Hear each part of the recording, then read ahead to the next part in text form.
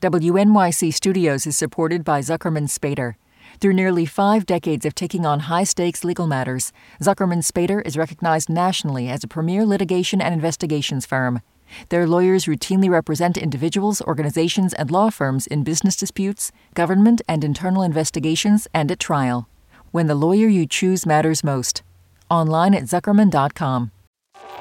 Radiolab is supported by the John Templeton Foundation, funding research and catalyzing conversations that inspire people with awe and wonder. Learn about the researchers making the latest discoveries in the science of well-being, complexity, forgiveness, and free will at templeton.org/podcast. Listener supported. WNYC Studios. Oh, wait, you're listening? Okay. All right. Okay. All right. You're listening to Radiolab. Radiolab. From WNYC. See? Yeah. Hey, I'm Latif Nasser. This is Radiolab. And this week, our story comes from... Hey, Latif. Hi. Avir Mitra, who's one of our contributing editors. I wish you guys could see Avir, how ridiculous after a stint as a Radiolab intern, and then as an international rock star, became an emergency room doctor. Actually, during the height of the pandemic, Tensions are high today. March 26, 2020. he brought us a gripping portrait of his ER under siege. All the ICUs are slammed. Today's story is not about COVID. It's a lot less scary, a lot more fantastical. It's about dirt, dueling statues, and a secret molecule that stops time. It might even reverse it.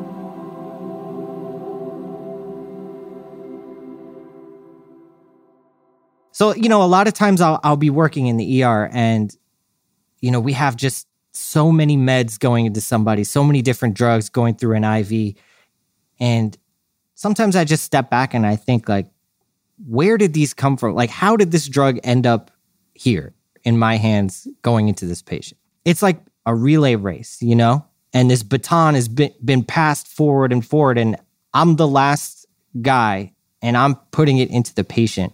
But I don't really even know, how far back did this baton go? So sometimes I go home, and at night I'll look it up. And most times, honestly, it's just whatever. But recently I was looking into one of the drugs that we see pretty often in all these different contexts in the hospital. And ever since I looked it up, I've been obsessed. I think it has the craziest backstory I've ever heard for a drug.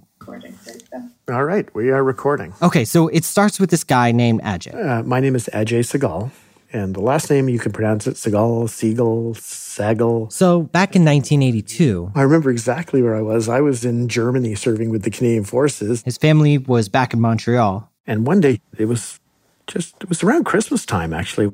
I got a telegram saying, Dad and I are moving to the United States, stop. Your room is packed, stop.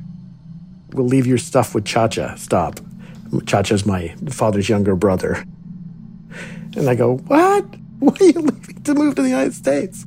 Well, what happened was my husband, Suren, received a notice that you will be moving to Princeton, New Jersey. This is Ajay's mom, Uma. Uma Sehgal. And she says her husband, Suren, was working for this drug company. Ayers, McKenna, and Harrison. And out of nowhere, one day they say, we're shutting down our Montreal labs. If you want to keep your job, you got to move to New Jersey. So, my parents were moving. Ajay, he's a good son. He comes home to help them move. The day we had to move was very cold, freezing day. My girlfriend and I were helping them pack and move. He's packing things up in boxes, moving dressers. And I was going to pack up the freezer. And all of a sudden his dad is like, whoa.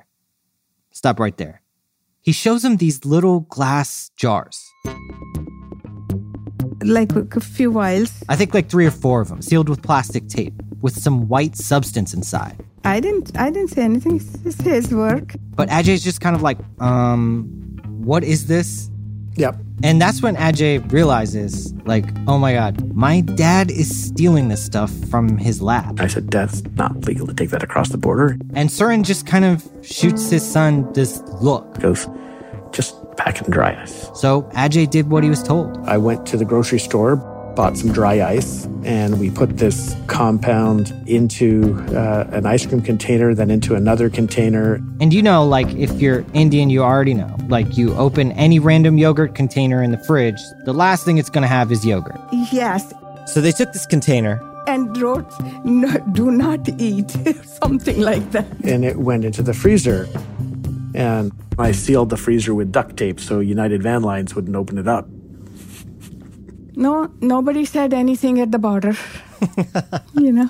We smuggled it across the U.S. border into the United States in the freezer. The rest is history. Yeah. I mean, I don't know the numbers at all, but like, this may be one of the biggest international smuggling events in medicine. Oh, come on. Okay, I actually don't know, but that stuff in those vials on its way to New Jersey in a freezer in a moving truck, that stuff was going to become $1 billion drug one day and save millions of people's lives and ultimately teach us some very fundamental lessons about our biologic nature. Okay, but are you going to tell me what drug it is, actually? I will, but not yet, because this story isn't just about the drug, all right? It's like about this guy who is really possessed by this drug and led it through all sorts of obstacles to get it to us. My father's full name was Surinder Nath Sehgal, but he went by Suren. Suren was a biologist. Brilliant microbiologist. And the thing he really cared about was studying drugs. And where my father got it from was he essentially followed in his father's footsteps. Suren's dad ran a pharmaceutical plant. In the 1930s, early 1940s, in the area of Kushab. Which is in modern-day Pakistan. And that's the environment that my father grew up in. And then when he was a teenager, everything went to hell in a handbasket and the partition occurred. As the new dominions of Pakistan and India take over their own affairs, the bloodshed goes on. And all of a sudden, Suren and his family had to abandon their home and the life that they knew. Fleeing from their looted, blood-stained towns, 1 million displaced persons. With the shirts on their backs and what they could carry, Hindus and Muslims seek safety in new surroundings. They boarded a train and rode to New Delhi. And the family lost everything. They were very poor. But despite all this chaos, Suren manages to go to college and then grad school. He got his PhD at 25. I remember this picture of my father. It says, Professor Sehgal and his class. And there's this young whippersnapper lying prone on the ground, holding his head up with his arm, and a bunch of old guys behind him who were the class. And not long after that, he emigrated to Canada. He said he had 50 cents in his pocket. So, that was enough to buy a meal back then. And he basically started life over in Canada. Okay, so do me a favor, Latif. Hold this image of Suren arriving in Canada in 1958 on one side of your mind. Okay. And on the other side of the split screen, I'm going to tell you a very different migration story. This one starts in 1000 AD. There's some spiritual leader on an island in the Pacific Ocean. And one day he has this vision in a dream. In this dream, he's like a bird and he flies over the ocean. And when he does that, he sees in his dream this island that has like cliffs and it has like volcanic craters. And he tells his people that, a bunch of you need to go off and find this island. So what they do is they send a group of about 100 people that are a mix of like all the different facets of society. So you've got, women of childbearing age, explorers, shamans, farmers, spiritual leaders. And they basically just take 2 wooden canoes and put about 100-foot platform between them. So it's kind of like a catamaran, I guess. Mm-hmm. Okay. It's like this mini Noah's Ark. Wow. And they proceed to traverse these huge waves and storms and just in the middle of nowhere for thousands of miles, at least 1,000 miles they traveled, all just based on this dude having a dream. Lo and behold, they find an island. It's got tons of trees. It's got cliffs. It's got volcanic craters and stones. Basically, just as this guy described in his dream. So they land on this island that their descendants now call Rapa Nui. These 100 people, they flourish, like their population grows. And then, as the story goes, their society suddenly collapses, leaving behind like lots of questions about what really happened there. And so, let's hop forward. It was a beautiful morning. December 13th, 1964. A boat with a couple dozen Canadian scientists lands on the shores of this island. It is one of the loneliest islands in the world. This is Easter Island. It sits alone more than 2,000 miles off the coast of South America. Oh, like the Easter Island with the big heads? Yeah, exactly. Some weighing 30 tons, some 20 feet tall. These huge 2-story stone heads.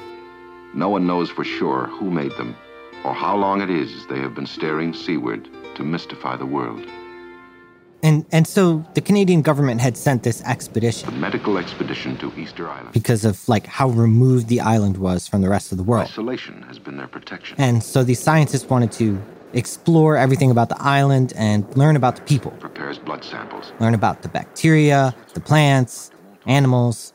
And one of the things they do is... The island was mapped into small squares. They take soil samples. Dozens of samples of soil from all over the island. What is this soil best suited to grow? Why would they look in the dirt? Like, it seems so random to me. The dirt was an afterthought for them. Oh. But they kind of just wanted to see, like, is there anything in here that we haven't seen before? So to figure that out, once they collect the soil, they pack it up and send it to a bunch of different scientists all over Canada to take a closer look. And one of them is our friend Suren. Yes. So by this time in Suren's life in the 60s, he's got a job doing drug research. He's married Uma. They've had Ajay. He's just kind of like your typical Indian dad. What does he look like, by the way? He looks like one of my uncles. Even when I'm saying his name like Suren now, I feel like I should actually be saying Suren uncle. He's just got a very Indian uncle vibe. You want to explain what an Indian uncle vibe is? What does it mean to be an Indian uncle? All right. First of all, they're not your actual uncle. Not related to you. Definitely not related to you. Yeah. Suren, when I see pictures of him, he's wearing a suit, you know. That's what the Indian uncle will wear. He's got glasses on, like very like 80s glasses. But then in another one, he's got like sunglasses on, which is like, that's also part of being the Indian uncle is you're a little cool. You're a little cool sometimes. He's clean shaven, kind of balding. When I was talking to his son... Before I could go out and play at night, I had to read any article in the Encyclopedia Britannica and then write a one-page essay on it. I feel like I already know this guy. Probably started when I was 8 years old. It's like a science-oriented family man just trying to, like, establish himself in a new country. And it's in the midst of this, you know, kind of humdrum life when this dirt... I always imagined it as a canister of dirt. From this mysterious island in the middle of the Pacific Ocean lands on his desk. So he's just kind of like, let's see what's in this soil. And he began to try to isolate unique compounds from that soil sample. So he basically takes the soil. They examine it under the microscope. And eventually, Suren and his team... They go, oh, that's interesting. They isolated a compound that was not seen before, and it had a very interesting molecular structure. And it's kind of this clear, white, crystalline type of powder-looking thing. And Suren's like... I wonder what it does. And so... They test it. They put the compound on different petri dishes, and... They expose it to certain bacteria, certain fungi. To kind of see how they'll react to the compound. And then they observe. And after a few days, they notice... Any fungus they put it in contact with would just stop growing. It's like time had just kind of frozen. Huh. Like he would have expected that like that amount of fungi would just keep like dividing and boop, boop, boop, boop, boop, boop, boop. Exactly, yeah. By this point, it should have coated the whole plate, just covered in fungi. Just like if you leave, you know, old yogurt in the fridge, it'll just get covered in mold, you know? So that's what should have happened, but instead, it didn't happen. So he's like, ooh, maybe this could be an antifungal. Get a tough case of athlete's foot and you're benched. Like all those creams people can use, like for yeast infections, like, Boom. you know. Tough actin, tenactin. Maybe something like that, right? Right. So for the next few years, Suren is just like trying this stuff out on mice, basically giving them fungal infections and seeing if it works. He tries it on dogs. Ajay even says he tried it on a friend's wife who had a fungal infection on her arm. Wait, can you even do that? Yeah. He's carrying it around like in his back pocket. And he pulls it out at this family friend's house and he puts it on her arm. And she tried it and it completely eliminated the fungal infection. So he's totally stoked at this point. Wait, like to me this is so strange because it's like the opposite of what you expect. Like you expect it's like, okay, disease, we got a problem, now let's go find a solution. But this is like the opposite. It's like, okay, we have a solution, let's go find a problem. Like like it feels backwards. Oh, so you think scientists know what they're doing, which is funny because they don't. We don't. Like that sort of backwards discovery, I think that's actually pretty common. Think of something like aspirin, right? Like people were using this bark off of this tree before any scientists ever knew what was going on. So anyhow, going back to Suren, he feels like he's got a hit on his hands, like a perfect fungal freezer. He said, I'm sure it's better than anything else I've ever worked on. My dad used to call it my compound. My compound. Yeah. He also gives it a name. Rapamycin. Rapamycin, after the Rapa Nui island that it came from. Oh. So he files for a patent for this drug, and he publishes his first paper in 1975. But then there's the problem. Suren is starting to see that not only does his compound freeze the fungus, it had very strong immunosuppressant properties. It does the exact same thing to immune cells, too. So it's like Elsa from Frozen, like just anything it touches, it just freezes. That's exactly his thought. Wow, okay. Which is a bad thing because you need immune cells to basically grow really quickly when you have an infection and kind of destroy the infection. I sensed like a disappointment in him because he'd been working on this for quite some time. Like he felt like he was just getting started with rapamycin. But Ayers, the company that Suren was working for, didn't give a damn for that, you know? To them, rapamycin is now useless. They ordered the lab to be destroyed. This was that moment in 1982 where Ayers was shutting down its entire Montreal office. They were all clearing the tables, destroying so many things, so much work of everyone. What was he saying at that time? What did he say to you about his feelings on that? Oh, he was so disappointed. He said, I have such a good thing in my hand, and they want me to destroy it. He knew that if they destroyed all the samples of it, they'd never be able to synthesize it again. I think there was something about rapamycin that was still calling to Suren. Like, the fact that it was freezing the fungus and the immune system, it just didn't make sense. So, when his bosses said, throw it out, he couldn't do it. He couldn't let go. So, in this act of, like, thug passion, I guess, he walks over to the trash. He picked up from the trash. He pulled it right out of the trash? Uh-huh. Right out of trash. He said, we have to save this. I have a feeling about this drug. He brought it home and said, Uma, put this in the freezer. And smuggled it all the way to New Jersey. Just because he had this feeling it was going to be big. I don't want to stop, but we have to go to break. Okay. Do you want to tell people why they should stick around even after the break? You should stick around because after the break, Suren's feeling turns out to be right. All right. We'll be right back. Hi, this is Deidre from the Long Beach Peninsula, Washington. Radiolab is supported in part by the Alfred P. Sloan Foundation, enhancing public understanding of science and technology in the modern world. More information about Sloan at www.sloan.org. Science reporting on Radiolab is supported in part by Science Sandbox, a Simons Foundation initiative dedicated to engaging everyone with the process of science.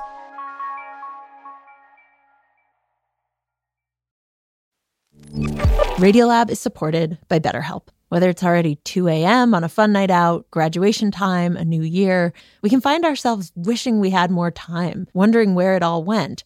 But there's a question. If we were magically given that time back, what would we do with it? Perhaps you'd spend more time with a friend that you've lost touch with, or petting your dog, or just noticing the sweetness of doing nothing. The best way to let those special things into your life is to know what's important to you so that you can make it a priority going forward. A therapist can guide you through the process of defining your values and understanding your priorities so you know what things you can spend your time on that will really fulfill you. BetterHelp offers convenient, affordable online therapy that comes to you. Start the process in minutes and switch therapists anytime. Learn how to make time for what makes you happy with BetterHelp. Visit BetterHelp.com/Radiolab today to get 10% off your first month. That's BetterHelp, HELP.com/Radiolab. WNYC Studios is supported by Zuckerman Spader. Through nearly 5 decades of taking on high-stakes legal matters, Zuckerman Spader is recognized nationally as a premier litigation and investigations firm. Their lawyers routinely represent individuals, organizations, and law firms in business disputes, government and internal investigations, and at trial. When the lawyer you choose matters most. Online at Zuckerman.com.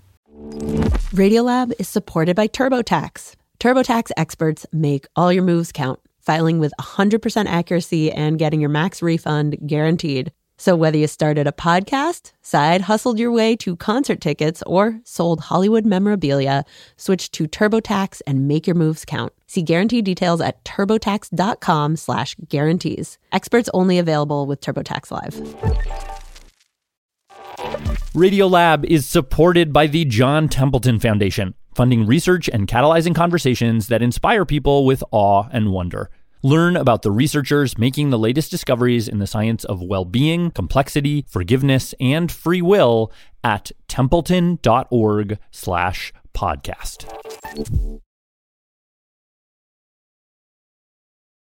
Latif. Avir. Radiolab. Okay, so before the break, we met this drug researcher, Suren, who ended up with this substance called rapamycin from Rapa Nui or Easter Island that mysteriously freezes everything it touches, which looked like it could be a great thing for people with fungal problems, but then not quite because it actually freezes your immune system too, which you need. So now what? Right, yeah, exactly. So his bosses are over it. They're like, throw it out. He steals it, brings it back to New Jersey. Fast forward 5 years, stuff is sitting in his freezer, and he ends up with some new bosses. Our next major story is from our medical beat. And by now, that feeling he'd always had, that this drug would be big, had become an idea. Successful kidney transplantation was confined to the tiny world of identical twins.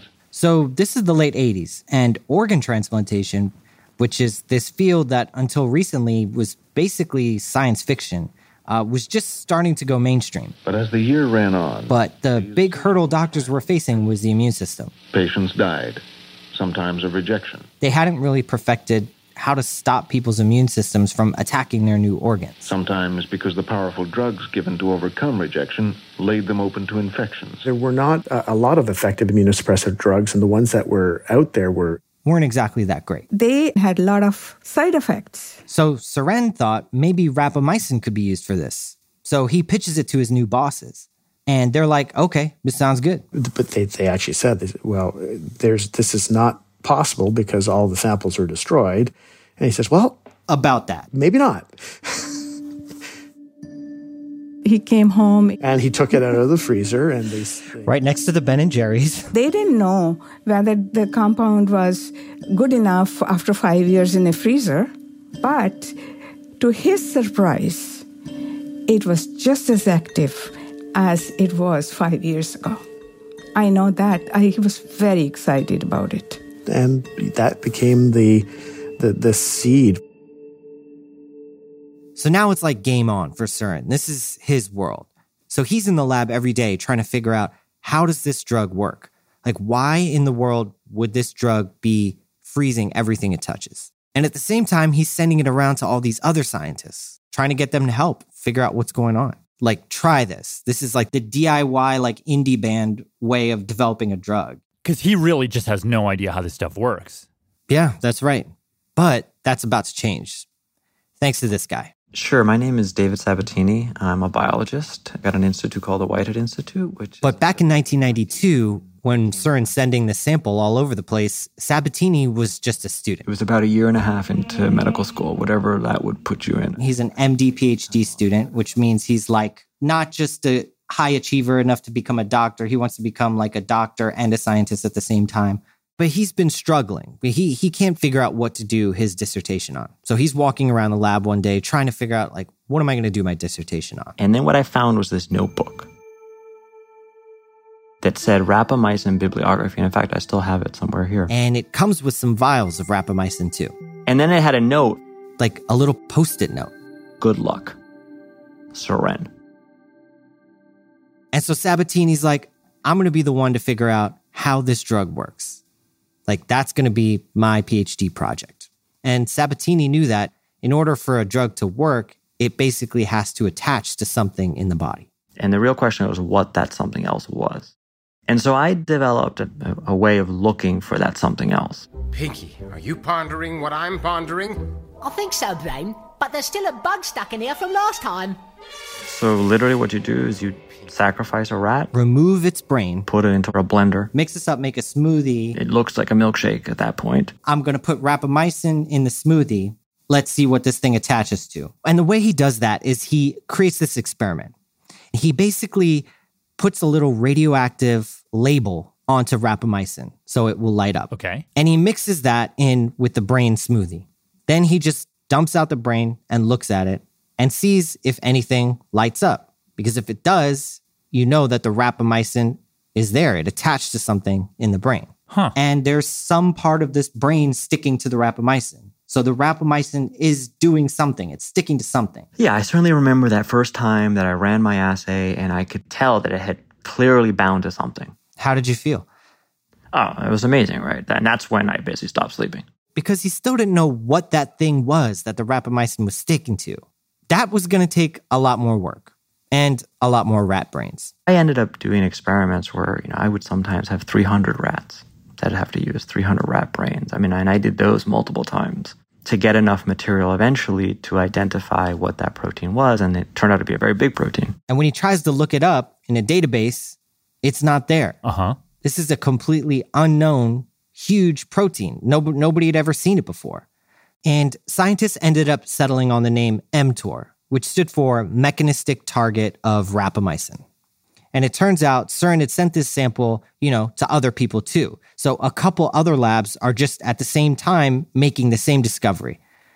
And they find out that this thing that it's attaching to doesn't just exist in rat brains. It exists in every cell of the rat. And in fact, it exists in every cell of yeast, of worms, and basically of every single living multicellular species. Oh, wow. So it lives in all of our cells too? Yeah. But somehow we had never seen it before and nobody knew what it was doing. I didn't know what mTOR did.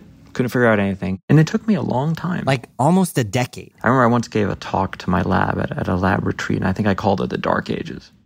Obviously, this requires hundreds of experiments, but mTOR, what is it doing? Okay, no, of course. So, from the earliest days, before we knew about mTOR, we had rapamycin. And the beauty of rapamycin was that in many ways, it gave us a window into what mTOR was doing before we even knew mTOR existed. And what he realizes is mTOR, it's a sensor. It senses nutrients, and then it tells the cell grow or don't grow. So it basically receives signals from the outside of the cell, right? And the signals it's sensing is like, how much good stuff is there that I have access to? Is there glucose, protein, fat, oxygen, a lack of stress? If we have all that stuff, mTOR turns up and tells the cell then to grow. Sure. If the good stuff isn't there, mTOR turns down and the cell stops growing as much. It doesn't get as big. And so the way I like to think about it is that mTOR is basically at a construction project. And, in a construction project, you have all these different trades, right? The plumbers, the carpenters, the electricians, the concrete pourers, the bricklayers. So mTOR is the organizer of that. And in the construction trade, you'd call this a general contractor.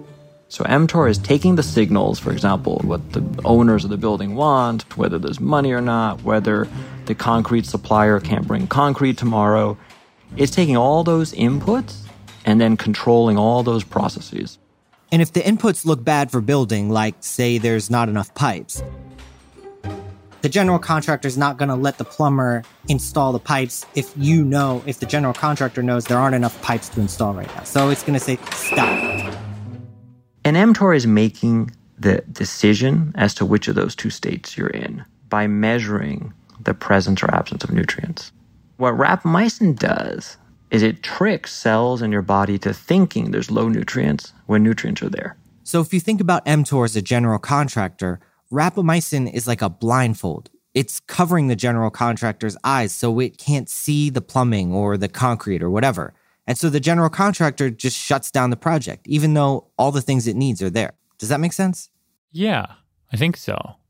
And so the effect of it basically is that rapamycin just slows down growth. Yeah, exactly. More or less it freezes it. Whether it's fungus cells or immune cells, it just can't grow. So when it turns out, while Sabatini was figuring out all this stuff with mTOR, transplants are becoming so much easier to perform. Surin improved immunosuppressant drugs had been sending out rapamycin to all these transplant doctors, and it was working. Recent medical advances. It was working so well, in fact, that rapamycin would end up getting FDA approval for immune suppression in 1999. And not only that, other doctors are starting to realize, like, maybe I can use this as an immunosuppressant too, for like other things. Like doctors had recently come up with this new technology to save people who are having a heart attack called a stent.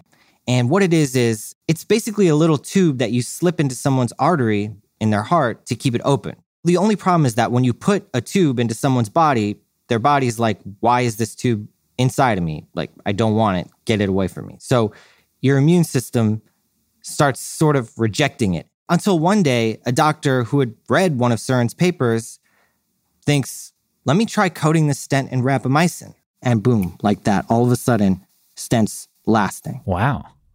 He was so excited that the heart stents are coated with his drug.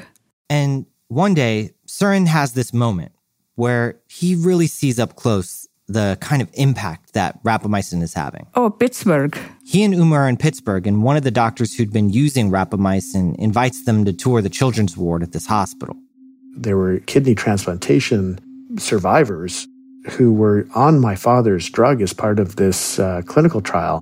And as Surin's being led around this children's transplant ward, the doctor giving the tour said, this is the guy that invented rapamycin. That guy who discovered the drug you are taking.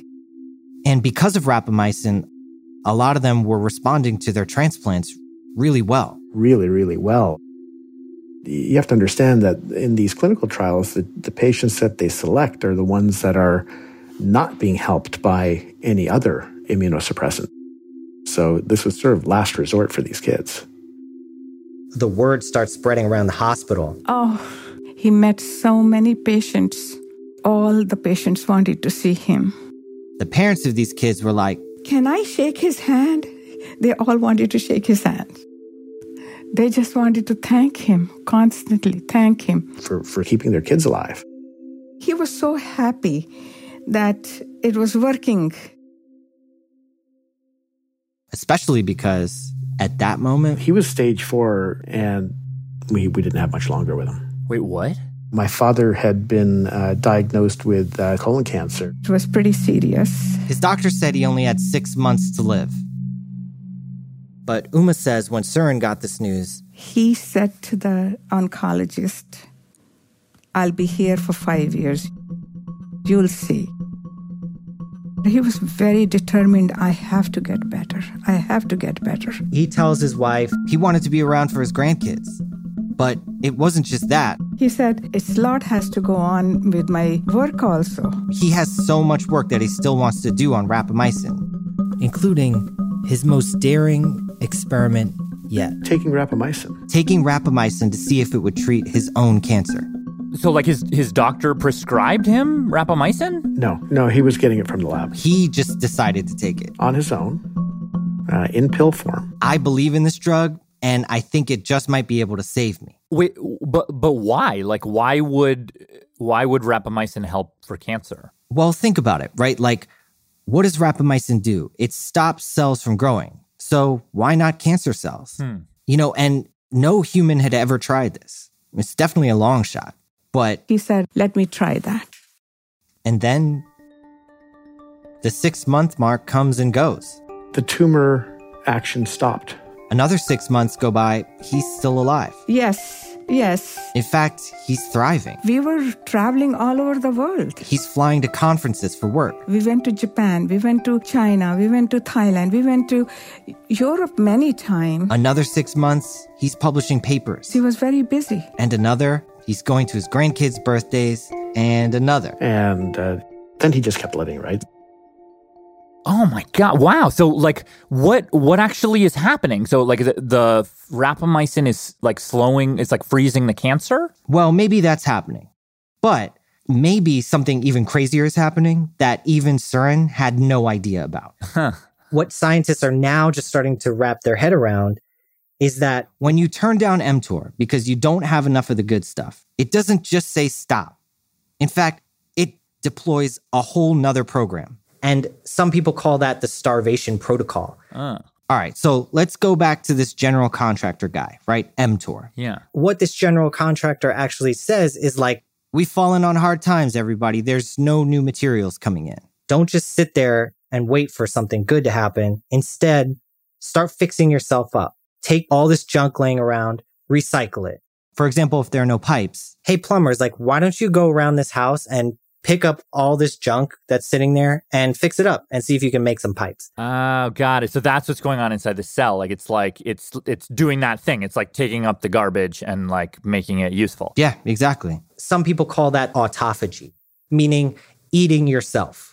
Autophagy, eating yourself. But what is the garbage actually though in the cell? It's crazy because even in med school, we had histology and we would look at cells and we would be trying to identify all the little pieces of the cell. And I would always see, like, you could see on one side, there's this huge brown gunk just sitting there. And I would be like, what is that? And I came to later learn that that's just junk. It's just deposit sitting there. Huh. And it's like clogging up the function of the cell? Is that what's going on? Yeah. That buildup of junk inside our cells over time makes us less efficient. It makes us sick. I talked to a bunch of scientists who study this. One of them, this guy, Matt Kaeberlein. I am a professor of laboratory medicine and pathology at the University of Washington. Studied the effects of rapamycin on how long mice live. And we had this one mouse that kept going and going and going. They named him Ike. Ike, if we translated that linearly to human years, was about 125 years old. 130 years, yeah. Ike, yeah. Wow. Right. But is this just like one super old mouse who you just made super older? No, that's the thing. Like, there's a government study that did this with a bunch of mice. These mice look and act younger. And it's not just mice. Like, scientists have seen these kind of results in every species they try it on. So it's yeast, worms, flies.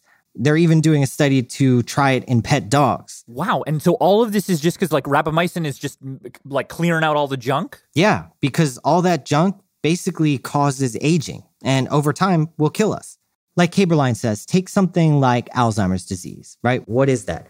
That's tangles of proteins and junk that's sitting around in your brain cells that's getting in the way of like you having a thought. And there's tons of data in mice that rapamycin can improve cognitive aging in mice. Starting rapamycin before the decline starts prevents the decline, and starting rapamycin after the decline starts partially reverses the decline. So you're saying that rapamycin reverses Alzheimer's in mice? That's right. Wow. And it's not just Alzheimer's. It's like every marker of aging. It's other diseases too, like heart attacks, strokes, and cancer, which kind of brings us back to Surin. Like, he was given 6 months in 1998, and now it's 2002. Oh, wow. So like almost the 5-year mark. Yeah. 5 years when he was supposed to have been dead. He's still taking rapamycin, and he's still alive. And so, yeah, maybe some of that anti-aging stuff is happening in Surin's body. Actually, there was no cancer in his colon anymore, or the stomach,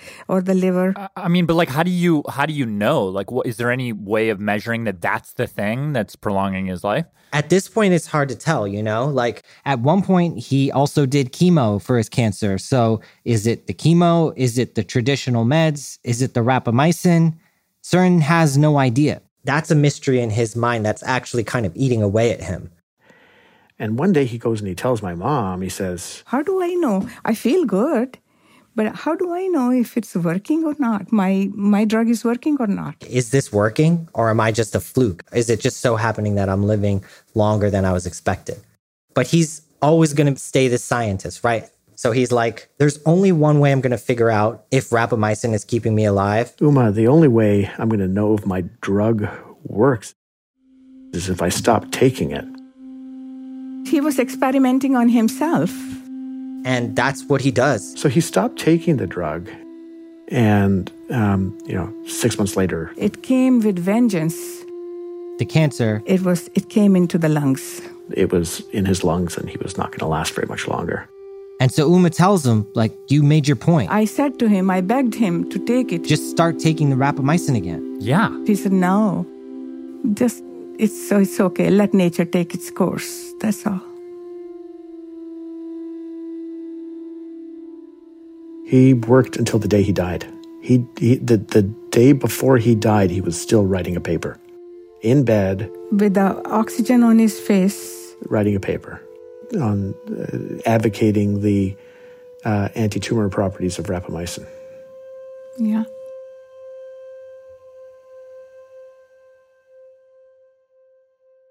Surin died on January 21st, 2003.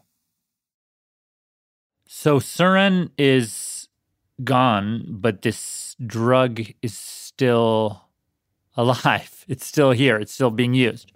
Yeah, really, it's just coming to life. It had been approved for immune suppression and stents during his lifetime. And then in the years after he died, these slight variations on it started getting approved for all these rare cancers, like dominoes, really. Approved for this one, approved for that one, approved for another one. Wow.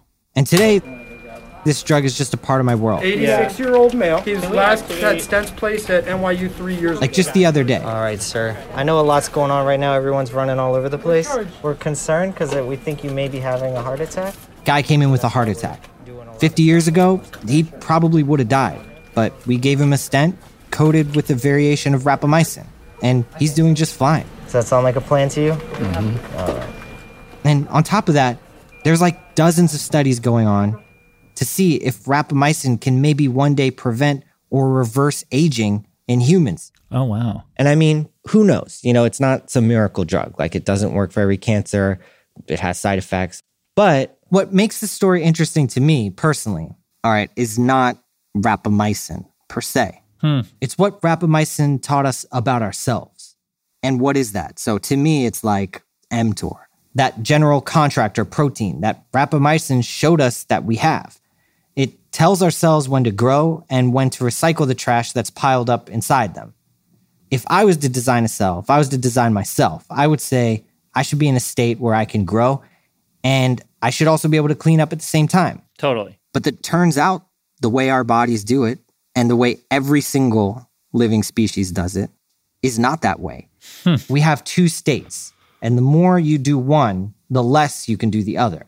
So you can be in a state where you are getting nutrients, you're getting the things you need. And when you're in that state, you're like building, you're growing. And only when you don't have those things, in other words, only the times where you run out of food, those are the times where your body doubles back and decides, okay, now is when I'm going to fix myself up. So what I think is profound is that you can be one or the other, but you can't really be both. Yeah. And why would nature do that? Well, I think, life is a mix of both of those states. We're never going to be always fed. We're never going to be always hungry. We're going to be in some mix. So why don't we delegate certain activities to happen during certain times of life? I think that's the meaning to me. So if you look at us today, look at the world we've created. We don't like discomfort. We don't like pain. Because we're evolved to seek the good things. And that makes sense. But we're not evolved to actually have ever achieved a state where we get all the good things all the time. It's actually bad for us. And we see that everywhere, obviously, right? Diabetes, hypertension, obesity. Right. We see that on that level. But to me, this is the cell saying to us. The cell is saying, I was actually designed and you were designed to have a mix of times where you have everything you want and a mix of times and sometimes where you don't have everything you want. And it's going to be painful, but it's good for you. I think that's the true lesson that came from the dirt of Easter Island. So it's like the thing that we pulled out of Easter Island it responded to a thing in us that we didn't even know was there, which is like a tiny switch on each of our cells that on one side says grow and on the other side it says like fix, basically. Right, exactly. And one of the coolest things I learned while reporting this story is that in a way, that lesson that rapamycin is teaching us about ourselves, that lesson has been present in the place that rapamycin came from for a really long time. Huh. What do you mean? Okay, so when you think about Rapa Nui, like Easter Island, you picture these huge moai statues. They're basically like big stone old men with big, well-fed bellies. Those statues were built when the culture was thriving. There was food, livestock, maybe 15 to 20,000 people were living there. They were feasting. But what most people don't know is that there's this other kind of statue on the island. Here, I'll pull one out here. A very different kind of statue. My uncle carved this a long time ago, and I sort of inherited it. This is Sergio Matau Rapu. He grew up on the island, and he's the one who told me about these statues. Yeah, these statues are about a foot high, or like 2 feet high, made out of wood. Pretty fragile wood. And they represent these like very starving, skinny, naked, almost frightened figures. Instead of hands wrapped around a big fat belly, it's these protruding ribs. His spine is sticking out. His face is sunken. His eyes are just looking at you. Sergio says these statues came from a very different time in the island's history. At one point, we lost our massive trees, and resources started diminishing. Without trees, it became hard to make boats to go fishing, and it also became hard to grow crops. People really started to struggle, and they started to starve. And around the same time, Europeans started coming to the island, and they brought disease, they enslaved people, and a lot of people on Rapa Nui died. My ancestors, this massive, powerful community that build these giant statues, diminishes down to about 111 people. And that, Sergio says, is when they started making these little statues, the Moai Kava Kava. And I mean, when you read the history books about this island, Rapa Nui, right?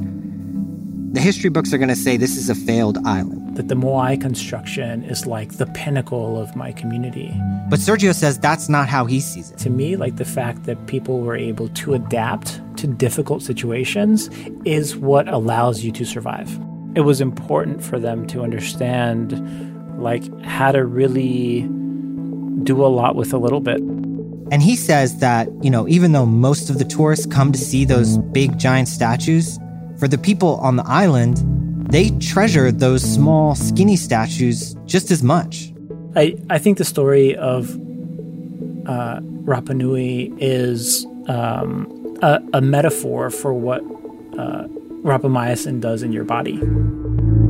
The way that I understand it, the way that rapamycin tricks your body into thinking that you're starving, it being a positive thing, I think oftentimes we on Rapa Nui also realize that having close to nothing is also positive in some ways. It reminds you of what you have.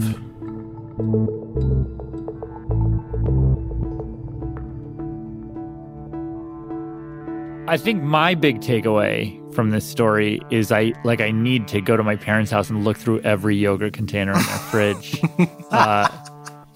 Because there are a lot of them, and who knows what could be how many of them have yogurt in them? None. Right, exactly, yeah.